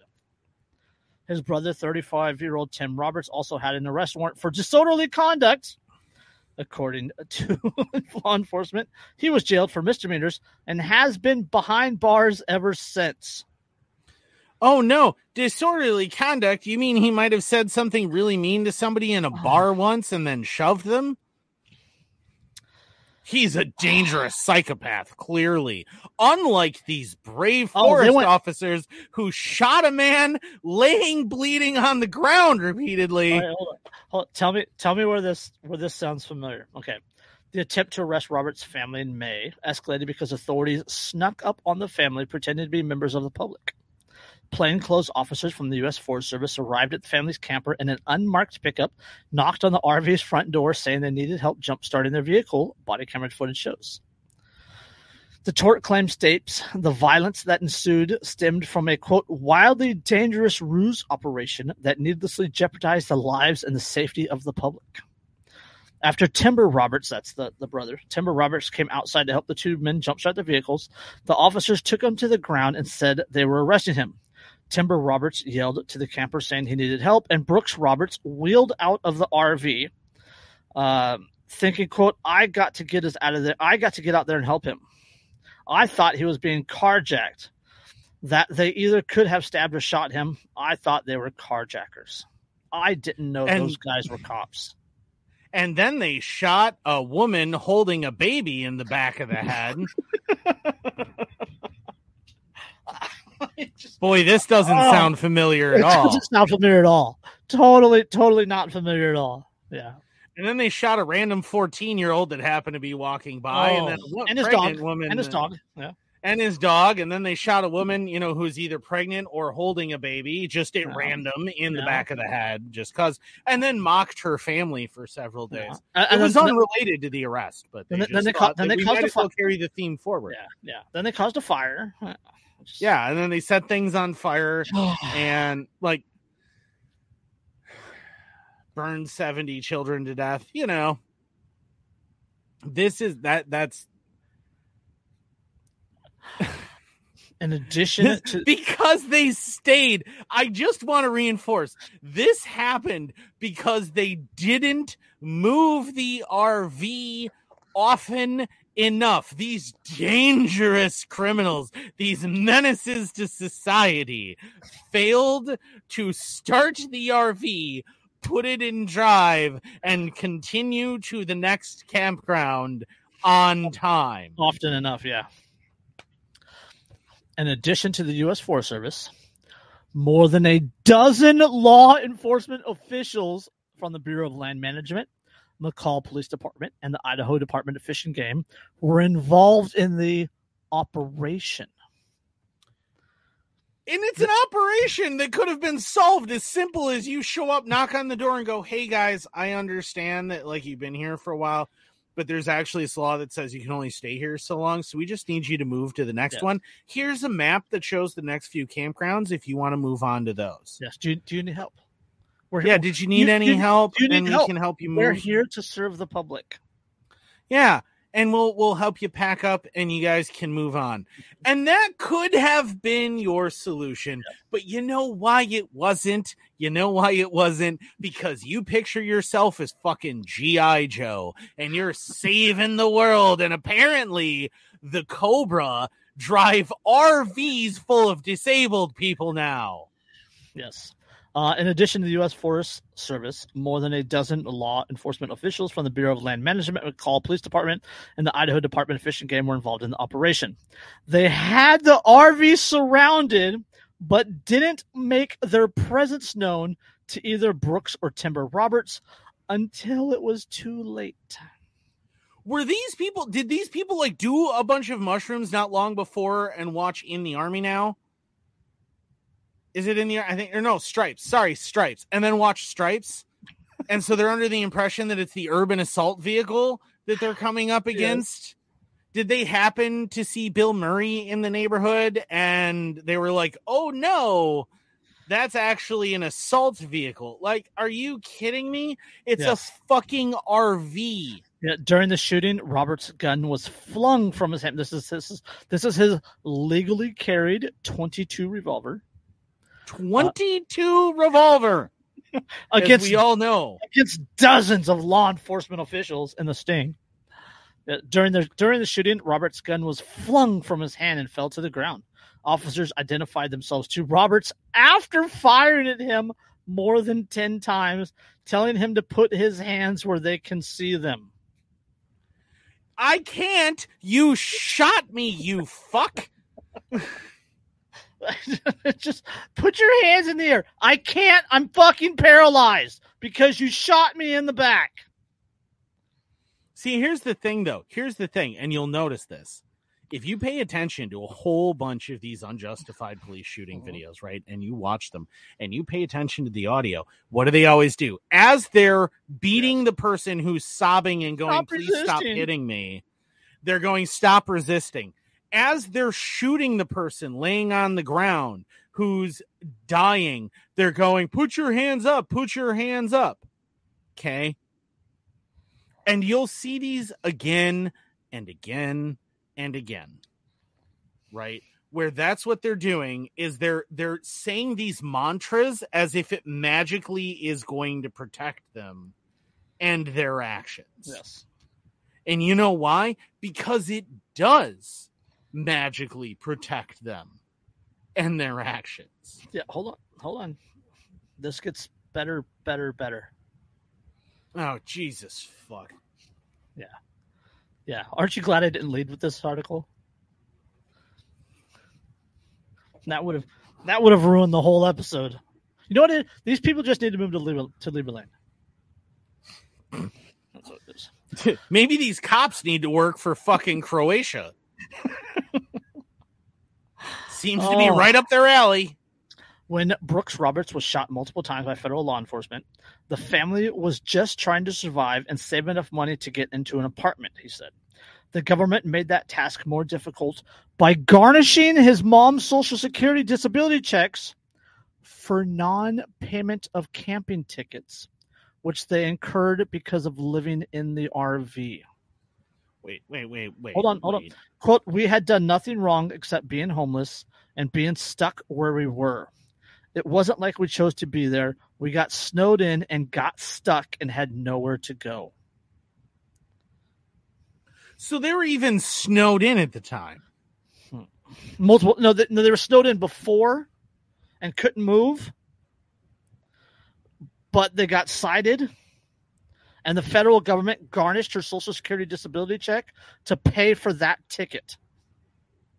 So instead of someone with a big four-wheel drive in the Forest Service, which has a bunch of big four-wheel drives, showing up to help pull them out, because they are of service to the public.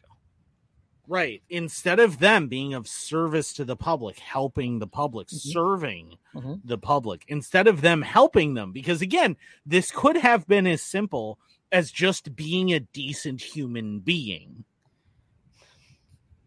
And that's how you could have solved this. Instead of doing that, they ticketed them for staying in one place too long because they were stuck. And you want the collection of disabled homeless people living in an RV to dig themselves out for miles through the snow. Likely. They're frequently known to do things like that. Yes, Snowden got stuck and nowhere to go. Quote, all I could think was how much it hurt, he said of the day of the shooting. The shooting left him with searing pain, 11 bullet holes in his body, and lead lodged in his spine. He says he feels angry that he's become, quote, a burden to his family members because he needs help doing basic tasks. What the federal government labeled camping, quote unquote, camping, was, quote, very much not an existence they wanted, Durham said. Durham's the lawyer, who added that the family could not find space in a homeless shelter. Yeah, because you generally can't because there's so many homeless people. You know why there's so many homeless people? Let me tell you part of it. Because if you go camping in the forest, the government will fucking shoot you. Eventually, yes. But prior to that, there are a number of reasons that lead to so many homeless people. One of them is lack of access without risking everything to mental health care. So that's one. A number of other issues include things like, I don't know, the fact that the United States government constantly wants to to help sponsor the building of things like luxury condos and high-end buildings and high-end dwellings that the average person cannot afford. Yep. The government does not, in fact, want to help people who truly need it, because if you truly need help, they will find a way to not give it to you. Okay. On top of that, the thing that drives me the most nuts about homelessness is that all these places pass anti-homelessness laws, and it's like, and you want them to go home? Yes. Okay. What are you hoping to achieve here? And the icing on this, it gets betterest story is that Brooks and his mom are still facing misdemeanor charges stemming from them overstaying at the campground. After he was paralyzed. Yes, they also have a GoFundMe. They have a GoFundMe set up. It's like $3,800 right now. It's linked in the article. If you come to the YouTube, you can find it, or I'll send you the article if you want. Yeah, the man was paralyzed by gunfire. Shot 10 times, has 11 holes, a piece of lead lodged in his spine, in a raid by a dozen operation by a dozen plainclothes law enforcement because they stayed in one camp spot for too long.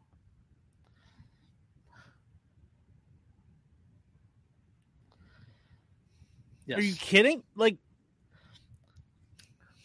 yes. That poor guy. Yes. He didn't ask for that. Yes. Yeah. And if he had at any point, like during this, like probably for several years leading up to this, right? Mm-hmm. If at any point during any of that, anyone had actually offered him any appreciable real help. Yes. But no one did. Especially not the public servants who proceeded to not only ticket him because he was stuck in the snow, but then shoot him repeatedly because he didn't leave. They launched a 12-member law enforcement sting, plainclothes sting, in which they drove a vehicle up behind the RV, said, "Hey, can you help us?" And they said, "Sure, no problem. We will help you." And then they tackled the brother and then shot him, paralyzed him. Remember, 11 bullet holes, 11 shot 10 times, 11 bullet holes, which means 10 of the bullets or 9 of the bullets stayed in him, right? Including the one that was lodged in his spine.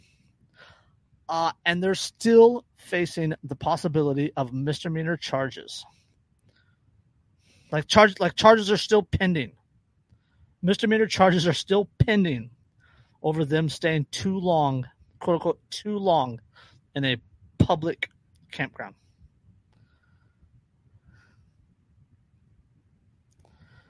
Andrew's twitching.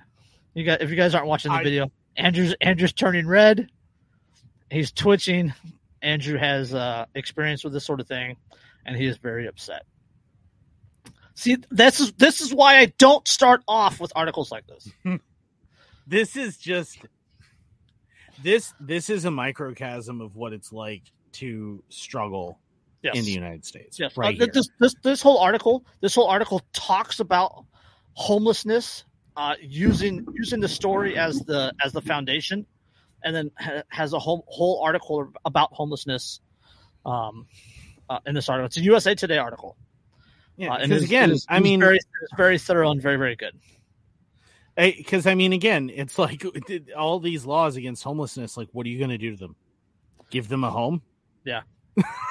Like, if you put me in jail, if I'm homeless and you put me in jail, like, you've just given me a home and food.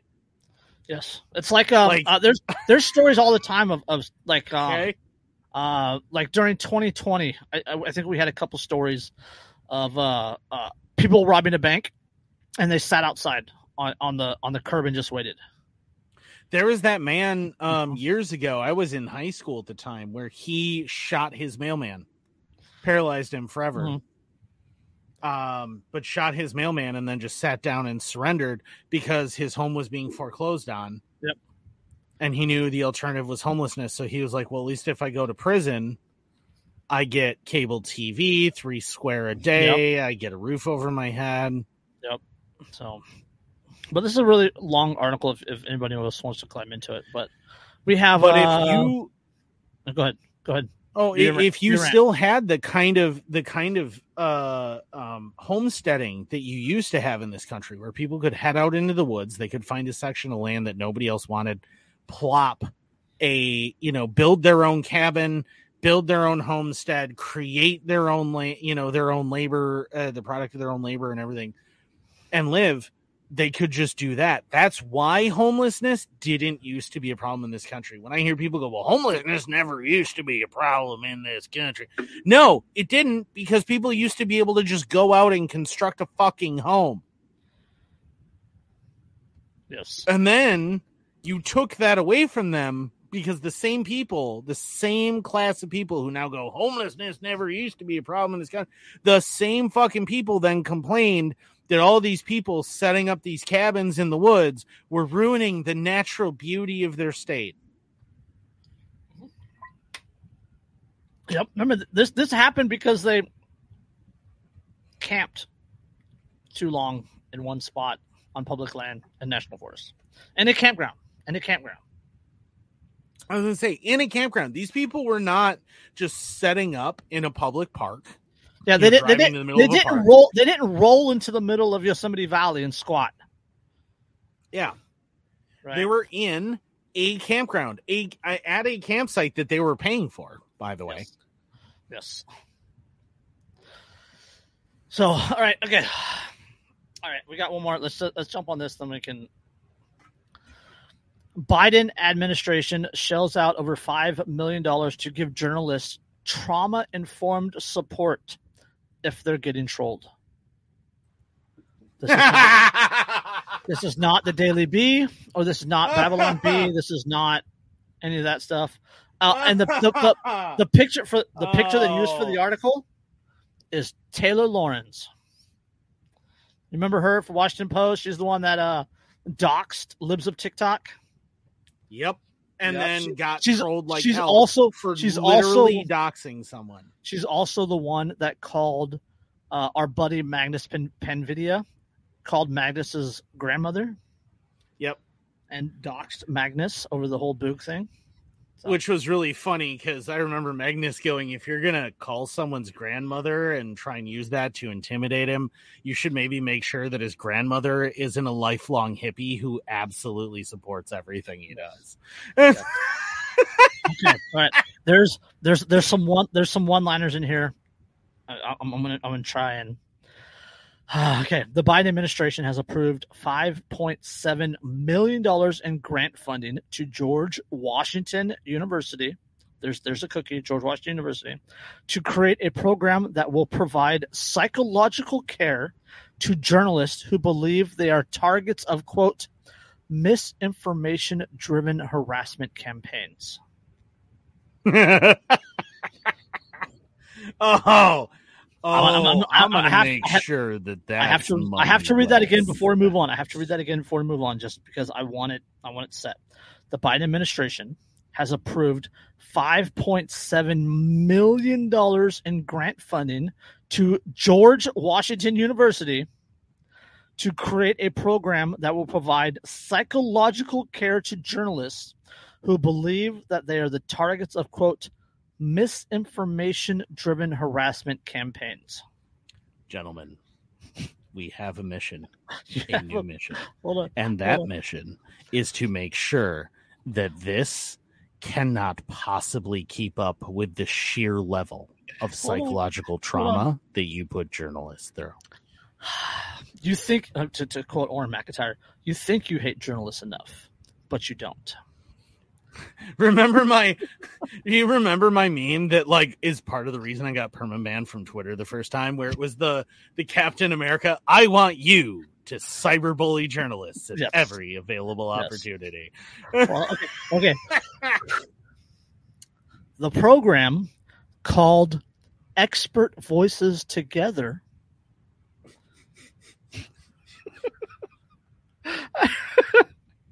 okay. Psychological care to journalists who believe they are the targets of, quote, misinformation-driven harassment campaigns.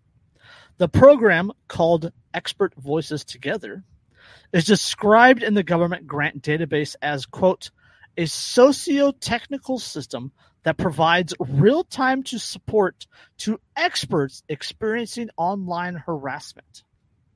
The project's goal is to provide journalists and eventually other, quote, experts with the means of, quote, monitoring and reporting alleged abuse, as well as, quote, personalized assistance with digital safety, access to, quote, mental health care specialists as a form of, quote, trauma-informed care.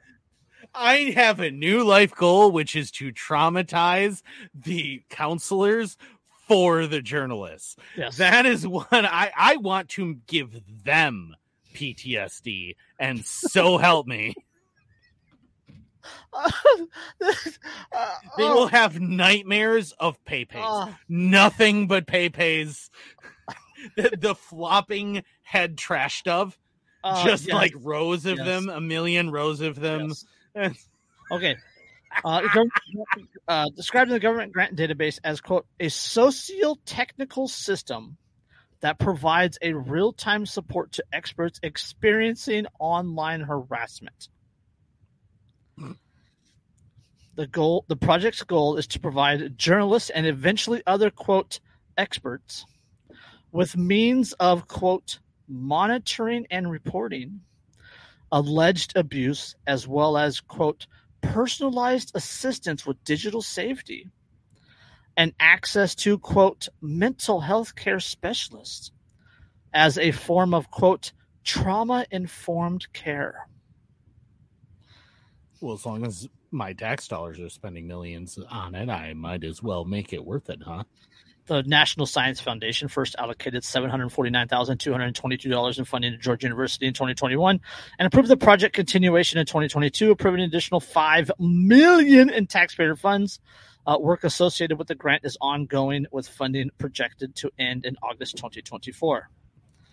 Ladies and gentlemen who listen or view this podcast, if you cause a journalist to need counseling because of your online bullying, you should know.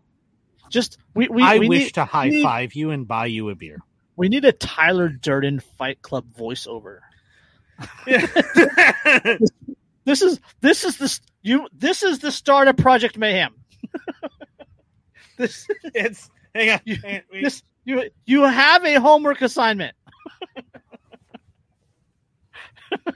There you go. Hang on, give me 1 second. Hang on. Okay.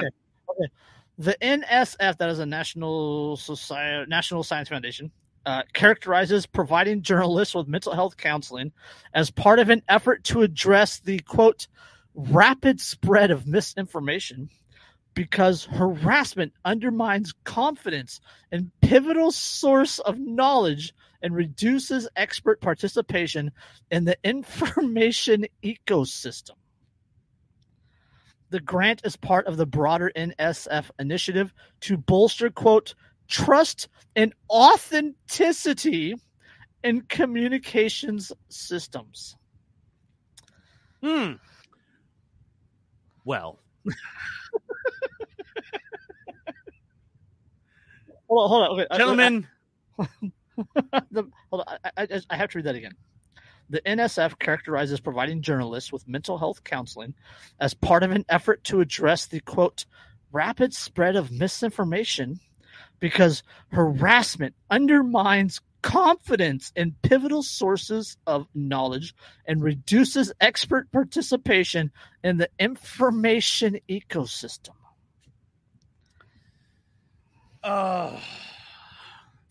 Again, I just want to reiterate. Gentlemen, we have a new mission, and that mission is to some of you will lose your social media accounts. Many of you will lose your social media accounts, and that is a risk that we should all be willing to take. Yes. Our mission is to make these millions of dollars the government is going to spend on the counseling for all of these propagandists worth it.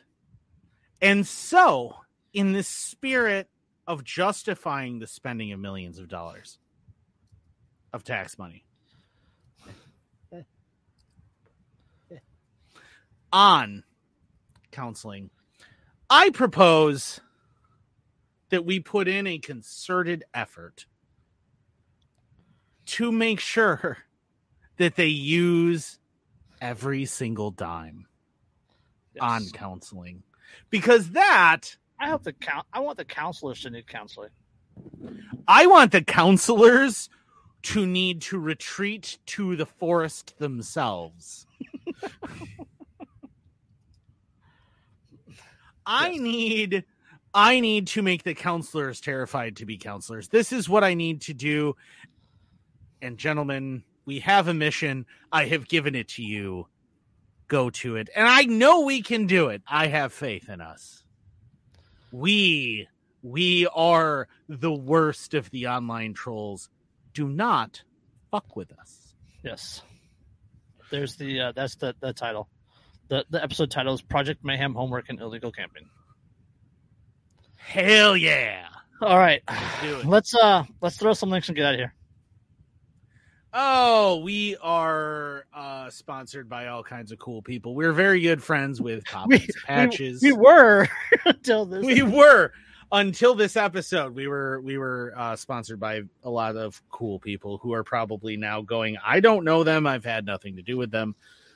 Plausible deniability is the name of the game of knowing us for the most part. But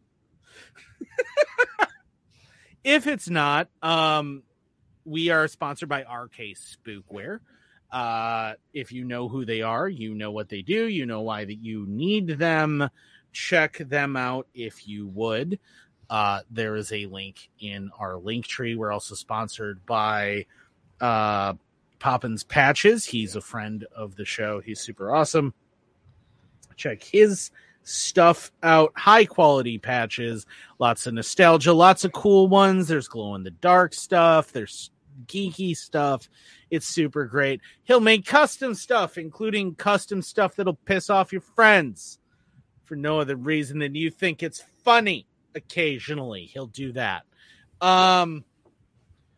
We're also an affiliate of Lions Not Sheep, who make this shirt, the Free Man shirt, one of my favorite t-shirts, which is why I can never wear it on the show because I wear it too often and it's never clean when the show comes up. Mm-hmm. Check out Lions Not Sheep. If you use the link in the description, you get a discount and all that cool stuff. Also, Reaper brand apparel. They also make really cool stuff in addition to hats. They make all sorts of cool t-shirts. They have some very, very cool 10-day challenge, all sorts of cool stuff on their social media. Really great company, really great message. Highly recommend them. Check out Coffee Brand Coffee from the Quartering. Check out, oh God, who else do I have I have a bunch of other spots. It's all in the link tree, man. Beard Struggle. Yes, the Beard Struggle, TBS, the Beard Struggle. They just released a bunch of solid colognes that are super cool. They have shampoos, both for your head, for your beard. They have conditioners. They have stuff for the ladies. They have beard straighteners that are made out of carbon fiber, which is cool as hell. They got all sorts of cool shit. Go check them out. There's a bunch of others that I can't think of offhand that you also want to check out, and they're really cool. And there's all sorts of discounts available to you in our link tree. So if you haven't checked out our link tree, you probably should. Yeah, linktree.com/anarchy among friends. Or anarchy among fur, I think is what it is. Yeah, I think it's Anarchy Among Fur. Also, if you are somebody who would like to sponsor us so that we will promote your shit, I will happily hawk your shit in exchange for free shit all fucking day without a second thought. So feel free to hit me up and I will hawk your shit as well. Yes. As long as it's good quality. I have actually had a few people try to get me to hawk their shit and it was garbage. Garbage, yeah. So on that note, you got anything else? Live free or die. Yes. The budget stop was passed 45 days. So local warlord fall has been canceled. I'm sorry. Get ready for hopefully local warlord winter. It may be upon us. So I don't on know. that note, I have friends that actually work for the federal government, sadly, and they were all kind of talking about that earlier today, that they got a slight reprieve and would not be paid if this shutdown happened. Yeah. So, but if that were to shut down, then Homie would not have been shot for illegal camping. Right. So on that note, somber, hashtag free Ross. And we'll catch you on the next one. Peace. Peace.